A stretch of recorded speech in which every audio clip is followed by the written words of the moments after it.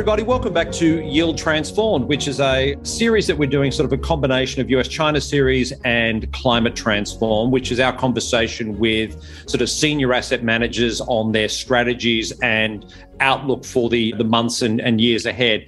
And it's pretty hard not to get interested about long volatility as a strategy, or certainly long volatility as an asymmetrical return profile, which is the name of our conversation today with Neil Jackson of 36 South, particularly in an environment when you've seen spiking energy prices, a US 5-year note that goes above 1%, spiking US 10-year yields as well. Volatility is clearly front and center. And Neil with 36 South, which is a company based in London that specializes in the creation of management of asymmetrical profiles for the sole purpose of crisis protection.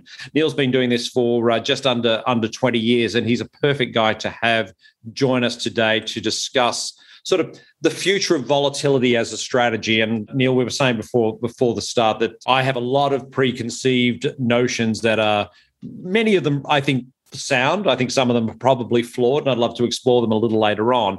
But can you talk a little bit today about, to start us off with, the ethos of 36 South, how the company sort of came to being, and talk a little bit about the philosophy of using long volatility strategies as portfolio protection? Hi, Paul. Thanks for the introduction. Hello, everyone. 36 South is, for those of you who are sailors, is actually the latitude of Auckland in New Zealand. 36 South has an overweight of Kiwis amongst the staff, because the fund was actually founded just after the turn of the millennia in New Zealand, which is still a nudge, nudge, wink, wink, sort of tail protection place for those who can and do think of a doomsday scenario to go and get a property in New Zealand. I think a couple of the well-known film directors, etc., have all got themselves a doomsday property in New Zealand, because it's a tiny island in the middle of the Pacific Ocean that I don't even think nuclear touches unless it's a complete devastation of the planet. We invest in volatility, we buy volatility, and that's all we do. We just buy and hold volatility. We put it in a drawer that says open when smoking. And as long as you buy volatility below its long run mean, so evaluate the amount that you're paying for volatility, then the expected return has to be positive. If you're paying less than the long run mean for volatility and give yourself enough time to be right, then somewhere during the lifetime of the options or swaptions, caps or floors that you're buying, there must be an event that returns the long run mean back to mean. And we've been doing this for long enough now that it's not just a thesis, it's well proven. So Neil, let's just talk about that exact phrase that you used, long-term mean, right? Now, if you were looking at the long-term mean of volatility back in 2007, that is very different to what the long-term mean was back in 2012. I would argue that Mario Draghi may have altered the course of long-term mean back in 2012 with whatever it takes. I would argue that Jerome Powell and Mrs. Yellen, through their policy response, have adjusted what long-term means post-COVID. The ECB have maybe changed the definition of long-term mean for volatility around climate with their policy adjustment. So when you think about fair value for volatility, there's a mathematical fair value, and then there's a forward expected fair value, right? Yep.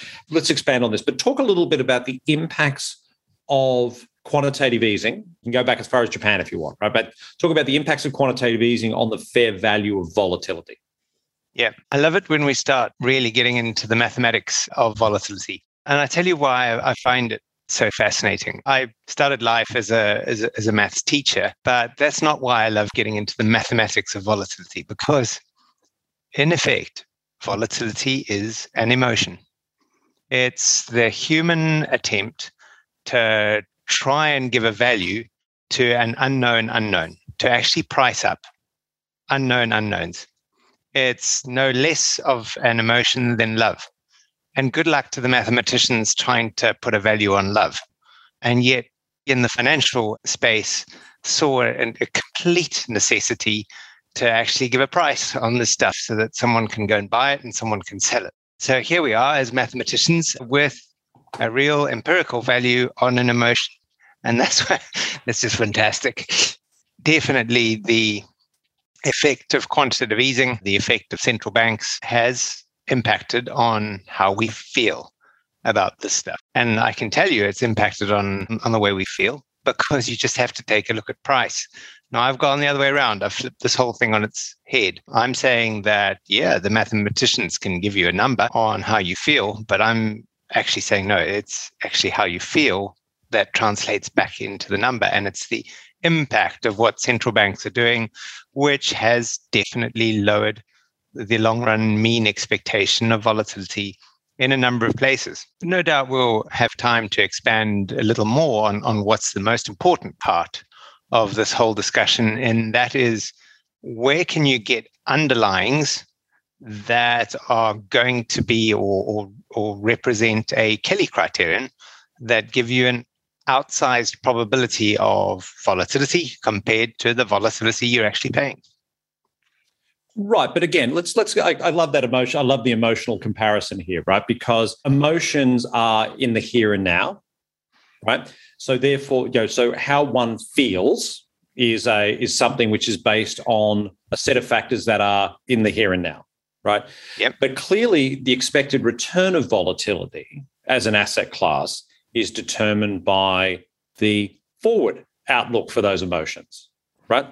And again, going into the modeling side of things, I mean, obviously you do this, you have been doing this for 20 years. I can only make an assumption that your modeling is very, very in depth, right? So in terms of predicting the forward value of that volatility, the forward value of those emotions, how does one take that into account? And is it a function from a policy standpoint about the fact that you can't do what you do without having a forward view on where policy is heading?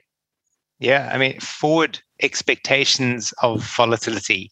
When you're talking about an emotion, you're asking mathematicians and quants to price up how you're going to feel in a couple of years' time. In our case, I've already mentioned we like to buy volatility for long enough that we can actually put it in a drawer and warehouse it for enough time. And I'm talking, we have been known to have bought a 15-year option before. That's obviously on the outer end of how long you have to lock these things up in order for them to be successful. But that sort of long duration option in our thinking starts anywhere from a year and beyond.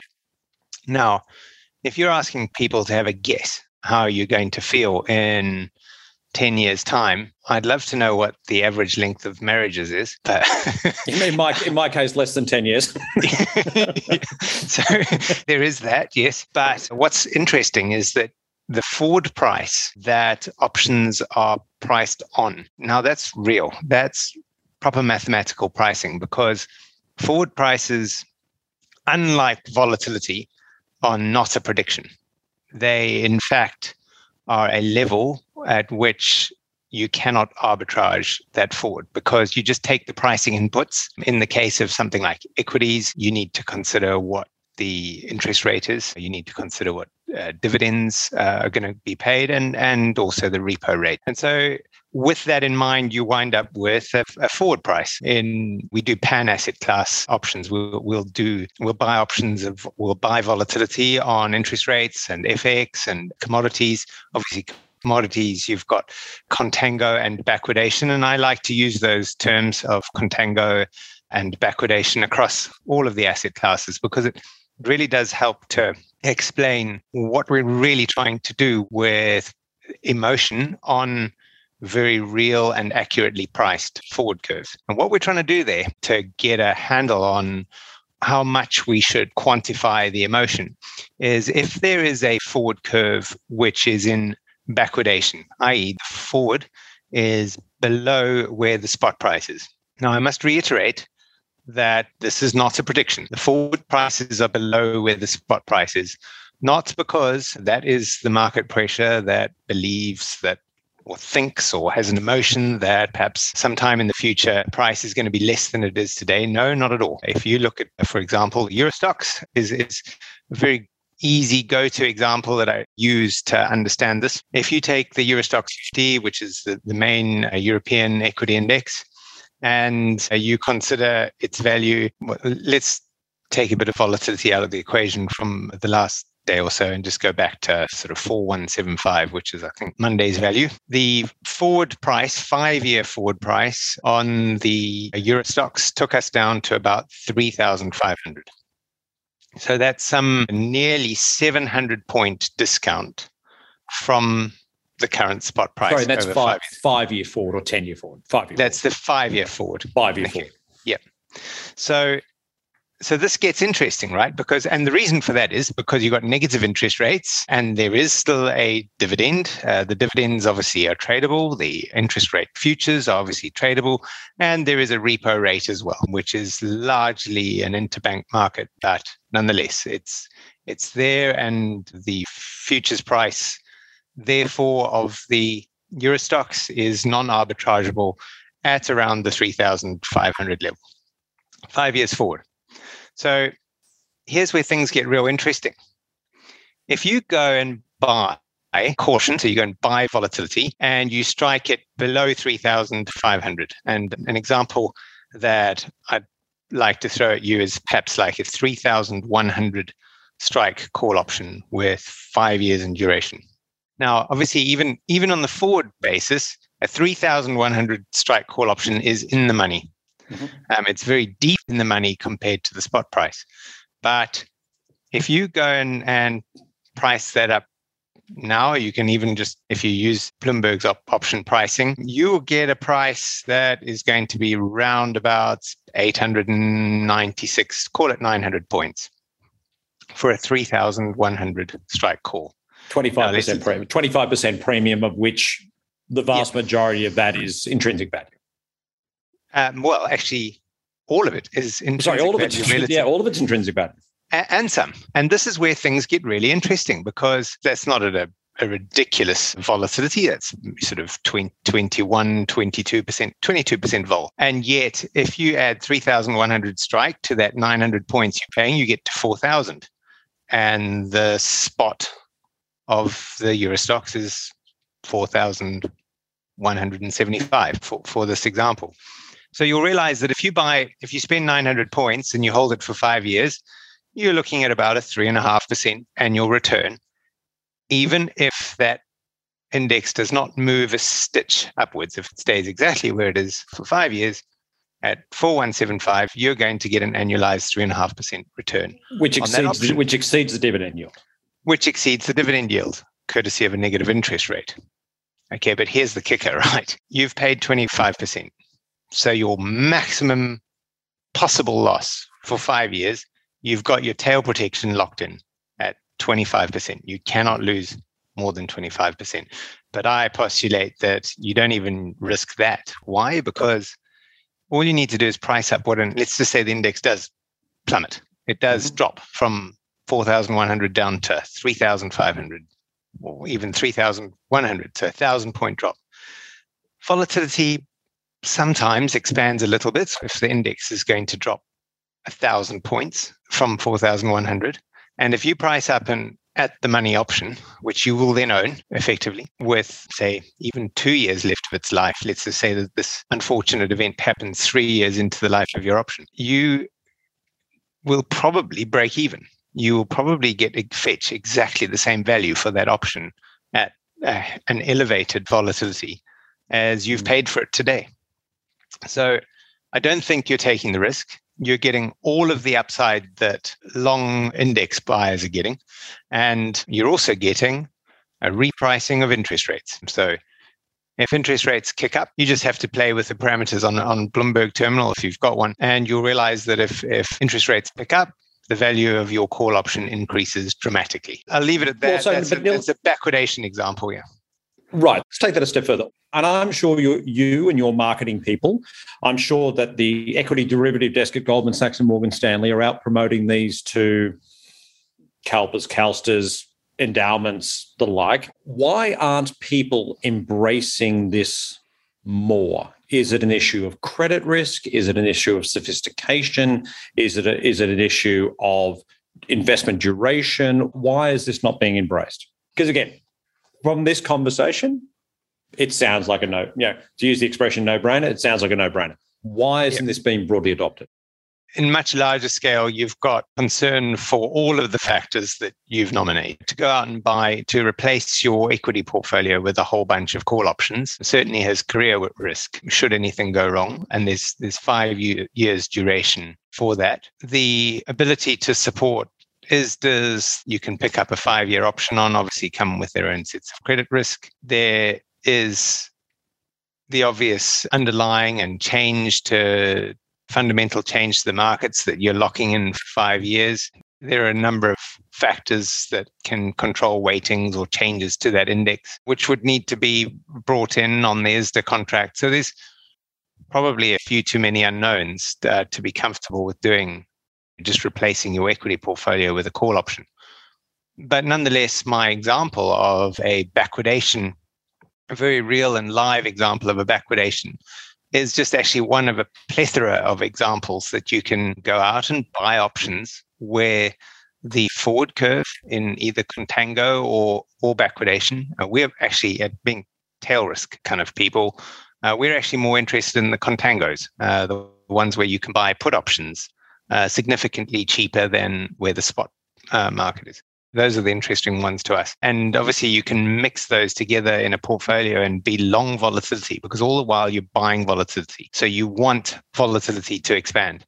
That in a nutshell is, I guess, the way to evaluate how much emotion you should price into your option today, is take a look at the underlying. Got it. So give us an example of a market that goes into contango where put options can be, and I know you and I spoke a couple of weeks ago about the Taiwan dollar. I don't know if that's the best example of this, but talk about an example of effectively a similar sort of scenario to the Euro Stoxx, but flipped on its head with the buying of put options. Yeah, Taiwan dollar is a good example. I can circle back to the beginning of our conversation today with what central banks have done. Prior to 2008, there were some interest rates around the planet. Countries like New Zealand actually had sort of 8% interest rates heading into the GFC. And in fact, I think New Zealand Central Bank actually hiked rates at the beginning of 2008, which was an interesting move. If you look at the pricing of a forward in equities, I've already touched on this, but interest rates are a factor. So if you start to get big positive interest rates, in actual fact, the forward curve shifts into contango. And back in those days, prior to the GFC, in actual fact, you could buy put options as long as you got enough duration to pick up a forward curve and to pick up some contango. They were dirt cheap. They really were cheap. Irony is that ahead of the biggest crisis that we've had, that put options were really cheap. And that underpins, I guess, my argument that volatility is an emotion. If you really are looking for an accurate value of how much to price an option, then take your feeling on where the forward price is, because that's what volatility is. So current examples. Taiwan dollar is one that you and I have chatted about. Taiwan dollar is obviously under the spotlight at the moment because of the squeeze on semiconductors. That little anecdote aside, Taiwan against the US dollar doesn't tend to be a flight to safety currency. It tends to be a bit of a risk-off environment type investment in the flight to the US dollar. In the case where Taiwan dollar interest rates out 9 months, so about -3%. You can pick up Taiwan dollar 9-month options, Taiwan US dollar, significantly cheaper in US dollar terms, so that you've got a US dollar call option and Taiwan dollar put option that becomes more valuable for the entire 9 months that you own it. You buy the option today. If the Taiwan dollar stays exactly where it is, the exchange rate, then your option actually about doubles in value if you strike it right. So you're talking about 100% return on your option in about 9 months. And in that time, if there is an equity market crash, and correlation is what it has been in the past, where the Taiwan dollar also finds weakness at the same time as equity markets find weakness, then you've got a tail risk protection option that has got the characteristics of doubling it in its value if there is no tail event.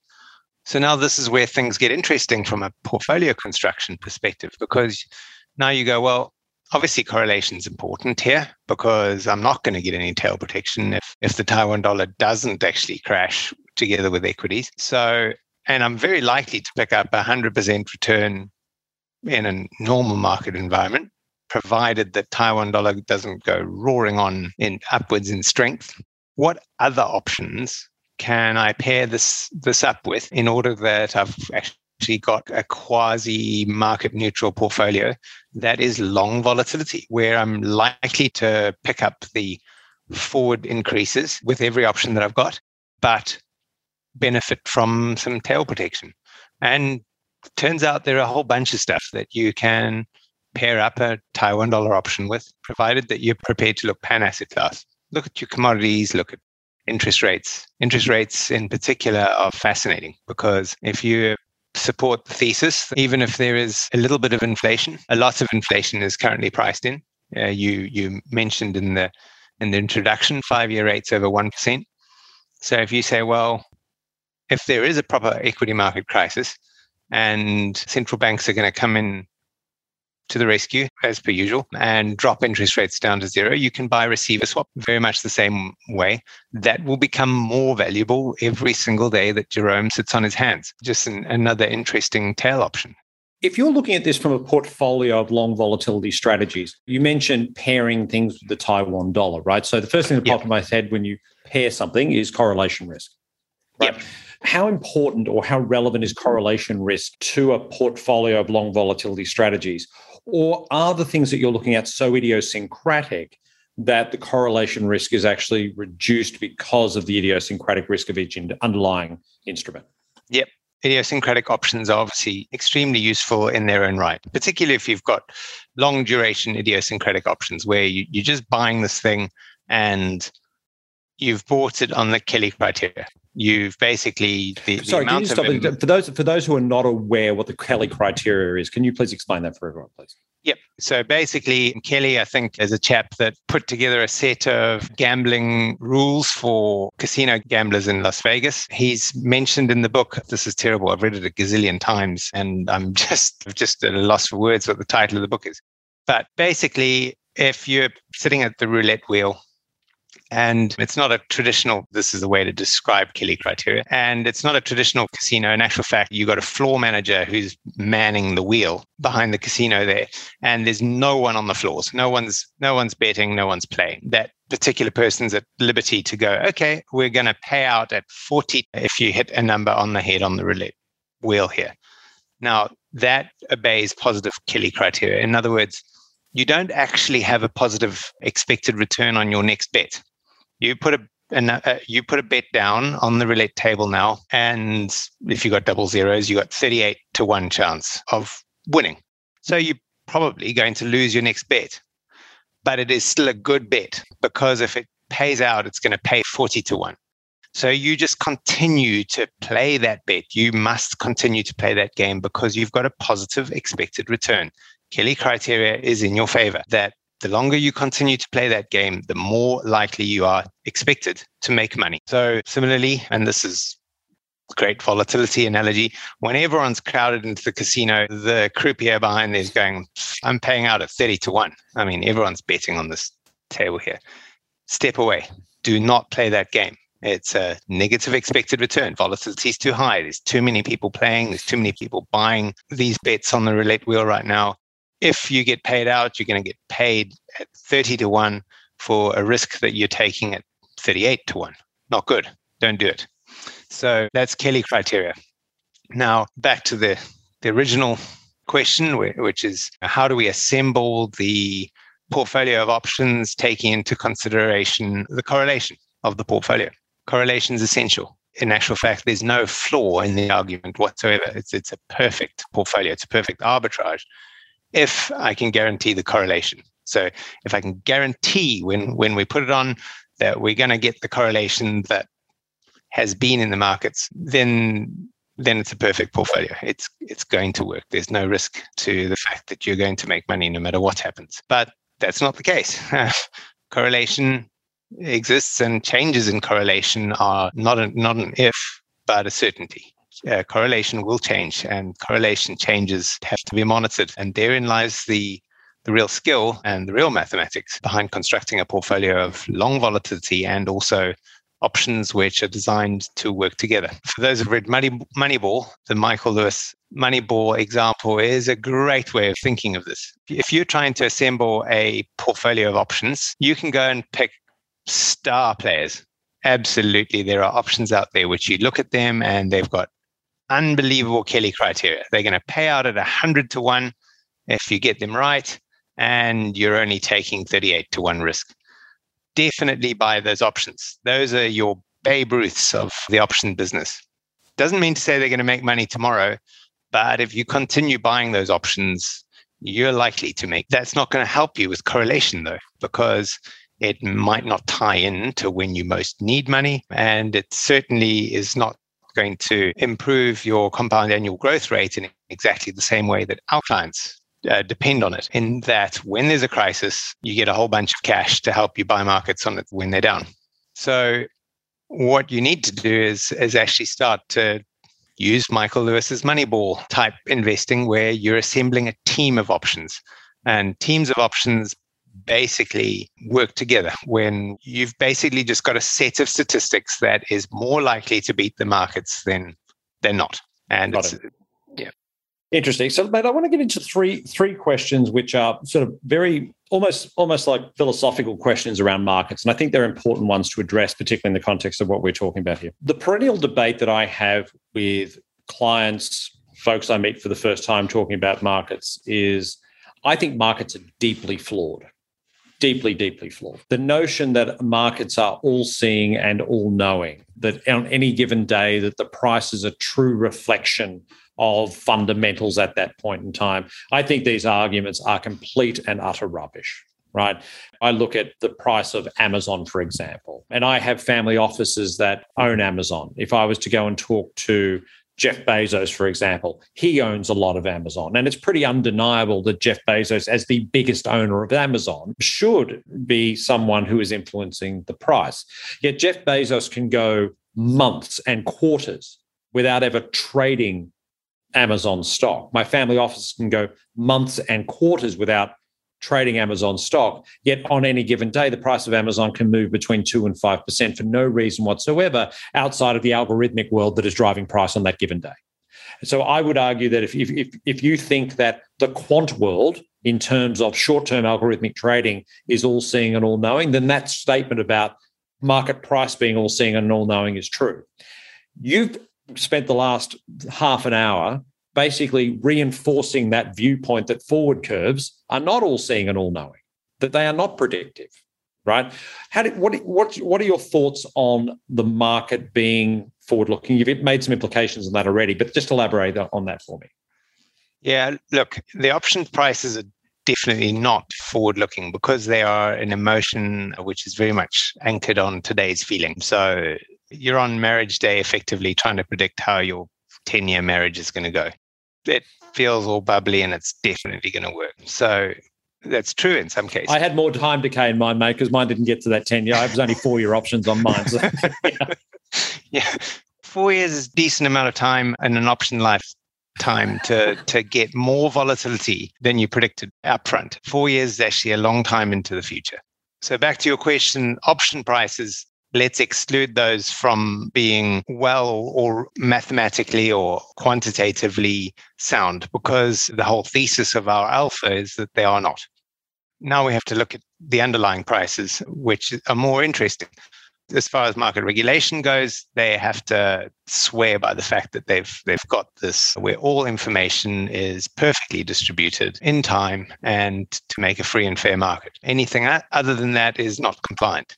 So perhaps I should just end my answer on that particular one there. From a compliance standpoint, I think there is significant opportunity for price change outside of what's evenly distributed market knowledge. And certainly over the years, there have been enough situations where an algorithm has come in or an algorithm has even been manipulated. So someone knew that there was an algorithm there and knew how to strip it up. Those examples have littered the history of markets.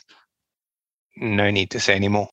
All right. And correct me if I'm wrong. I've been looking at, and I don't have the skill sets to do this, but I think there is a tremendous market for a research product that does research on algorithms. I know some of the investment, and how to get them. UBS Derivative Desk does a good job at this sort of thing. But I think that there is a tremendous market for research into that are borderline attempting to be predictive of the forward attitudes of the forward actions of algorithmic investors, both particularly short term, but over the medium and longer term as well. Yeah, I think big banks best positioned just because of the amount of flow. They get to see the order flow, which is a very useful insight when you're looking to position algorithms into doing anything, because you can add the parameter of flow. So I don't think that would be a hedge fund function, just because they don't have all the inputs to do it accurately. ETFs, those who are operating big ETFs, could quite possibly tackle that particular problem. Got it. Another issue, which I think obviously applies less to you, because frankly, you're solving for this issue. It's long volatility as a performance drag. And obviously you don't have the performance drag that other more generic option buying strategies would have, for all the reasons you've explained. But talk about the rudimentary use of options and the performance drag that has, and whether or not theoretically it's worth the performance drag, just in terms of the simple buying of puts as protection against a portfolio. Is it even worth it? Yep. I have to be very clear here that in no stretch of the imagination is this answer discussing 36 South's performance. This is just generic response to performance of options to the market. When you buy an option, when you buy volatility, the expectation is that you have paid a premium for your emotion. You're expecting something will happen during the life of this option, or that you're prepared to pay to protect yourself against a certain quantity of something happening. And if more than that happens, you will be compensated for it. And the option seller says, well, look, my gut feel is that over the life of this option, I'm being adequately compensated for anything that might happen if I get paid X. And that's basically it. Once you've bought volatility, once you have paid for an option, you have, for those who are into the Greek annotations behind options, you have theta decay. Your option should become less valuable because all of what you've paid is time value. You've basically paid for a whole chunk of time to have optionality. And that will dwindle to zero when the option expires. So everything we've spoken about prior to this is actually how to compensate for the fact that you're going to lose all of that gut feel. All of that emotion is going to sum to zero when the option expires. So what you need to happen is that the underlying price becomes different by a larger amount. In other words, that you've paid for, call it this much, and the market is going to displace more than that. So this is where forward curves help, is that you obviously are asking the forward to displace by more than you've paid. And it's certainly useful if the spot price is already displaced by more than the amount you're paying for the option.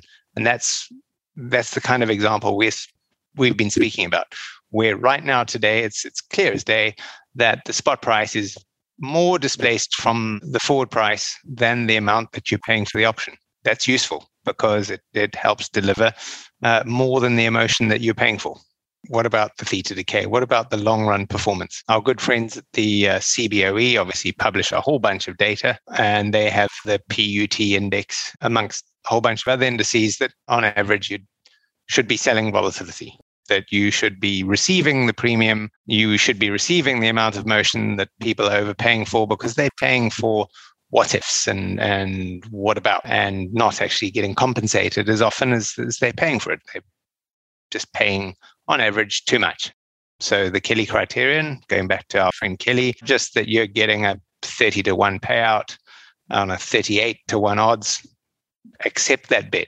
Take the money for someone wanting to take that bet. That would be the sensible solution. However, there are other ways, and that's to look at where emotion is on average undercompensating the seller of the option for what might happen. And clearly last year was just the left tail of all left tails. I mean, the central banks genuinely had this under wraps. Central banks had this under control, except a pandemic.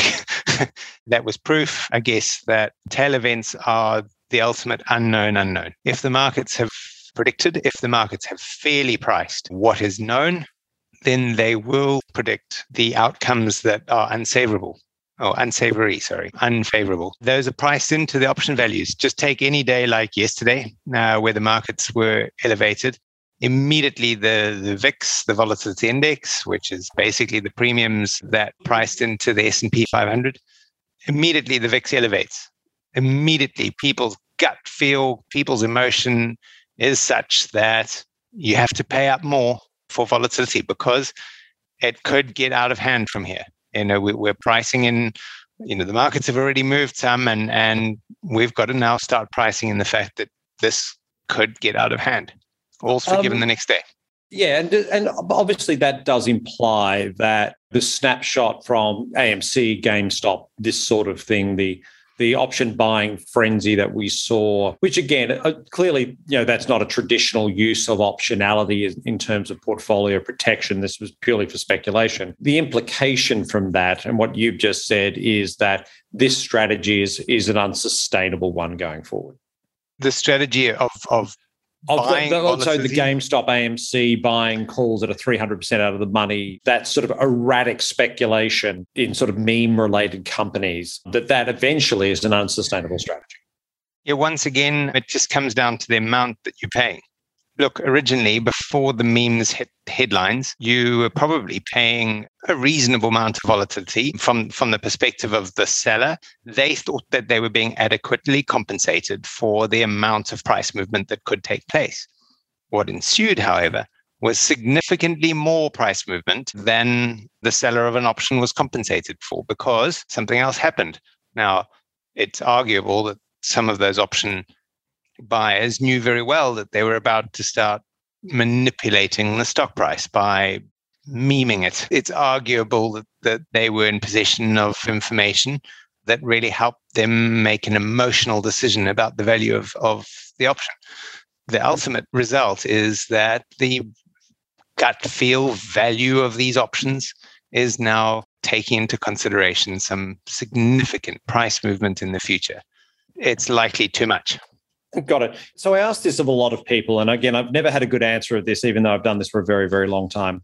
Outside of strategy, if you have exposure to European equity, of selling that European equity and buying deep in the money 5-year forward calls, we've discussed the merits of that. But why do I care if I'm an endowment, a family office, and I've got a 20-year liabilities I need to match, if I've got a generational view on return? Why do I care about volatility-adjusted returns? Right? Why does growth rate? Your CAGR, if you're solely focused on your long-run returns, then investing alongside a correctly sized volatility component improves your compound annual growth rate. And it's as simple as that. You cannot outperform a mixed investment just with an outright investment profile without some exposure to volatility. Doesn't that imply that you have to have a positive expected return on that volatility, i.e. employing a firm like yours to do that, right? If we take volatility away as an asset class, right, then if we are just a long-only strategy, right, across all asset classes, including, I'd argue, strategies that are difficult to hedge, private equity and venture capital as well, right? Why do I need volatility as a strategy? A buy and hold strategy. Now, embracing a firm like yours that buys options that are below an expected fair value, that makes sense. But why do I need to think about the volatility adjusted return profile if I have a generational view? Again, the ergodicity of it, that the timing of when you get your returns is extremely important. And this is why it improves your compound annual growth rate. Everyone likes to frame the return of their volatility in that if I spend $10 up front and I continue to do that and I buy volatility using $10, what will my long run expected return on my $10 be? And if it's not more than $10, then you're talking about a negative expected return. But the timing of when you get that return is so important. Take last year, for example. If you'd invested in volatility anywhere, say 5-year volatility, anywhere in the 5 years prior to the COVID crisis, and you got delivered a very chunky amount of cash in June or July last year from your volatility investor, who would have seen it was quite impossible to reinvest into elevated volatility at that time and had just delivered a very healthy return. Sorry to interrupt. Did you return money in June of last year to clients based on that thinking? Clients usually like to redeem after any sort of 2008 event, 2011, December 2016. Usually there's been performance and some profit taking, and clients prefer to redeem, or some prefer not to redeem. But nonetheless, if you're one who does redeem in those times, like a long-term endowment, probably just want to keep the actual investment in volatility proportional to the rest of the portfolio, what would you have done with a whole bunch of cash in June last year? It's a rhetorical question. The equity markets were roaring. And so if you look at the compound annual growth rate of the entire fund over a long period of time, it is improved by pairing up whatever you're doing with a long volatility strategy, just purely because of the ergodicity of it. When you're getting performance is much more important than how much. And this is where Parondo's paradox comes into it. Parondo's paradox is, in actual fact, you can pair up two negatively returning strategies to create a positive outcome.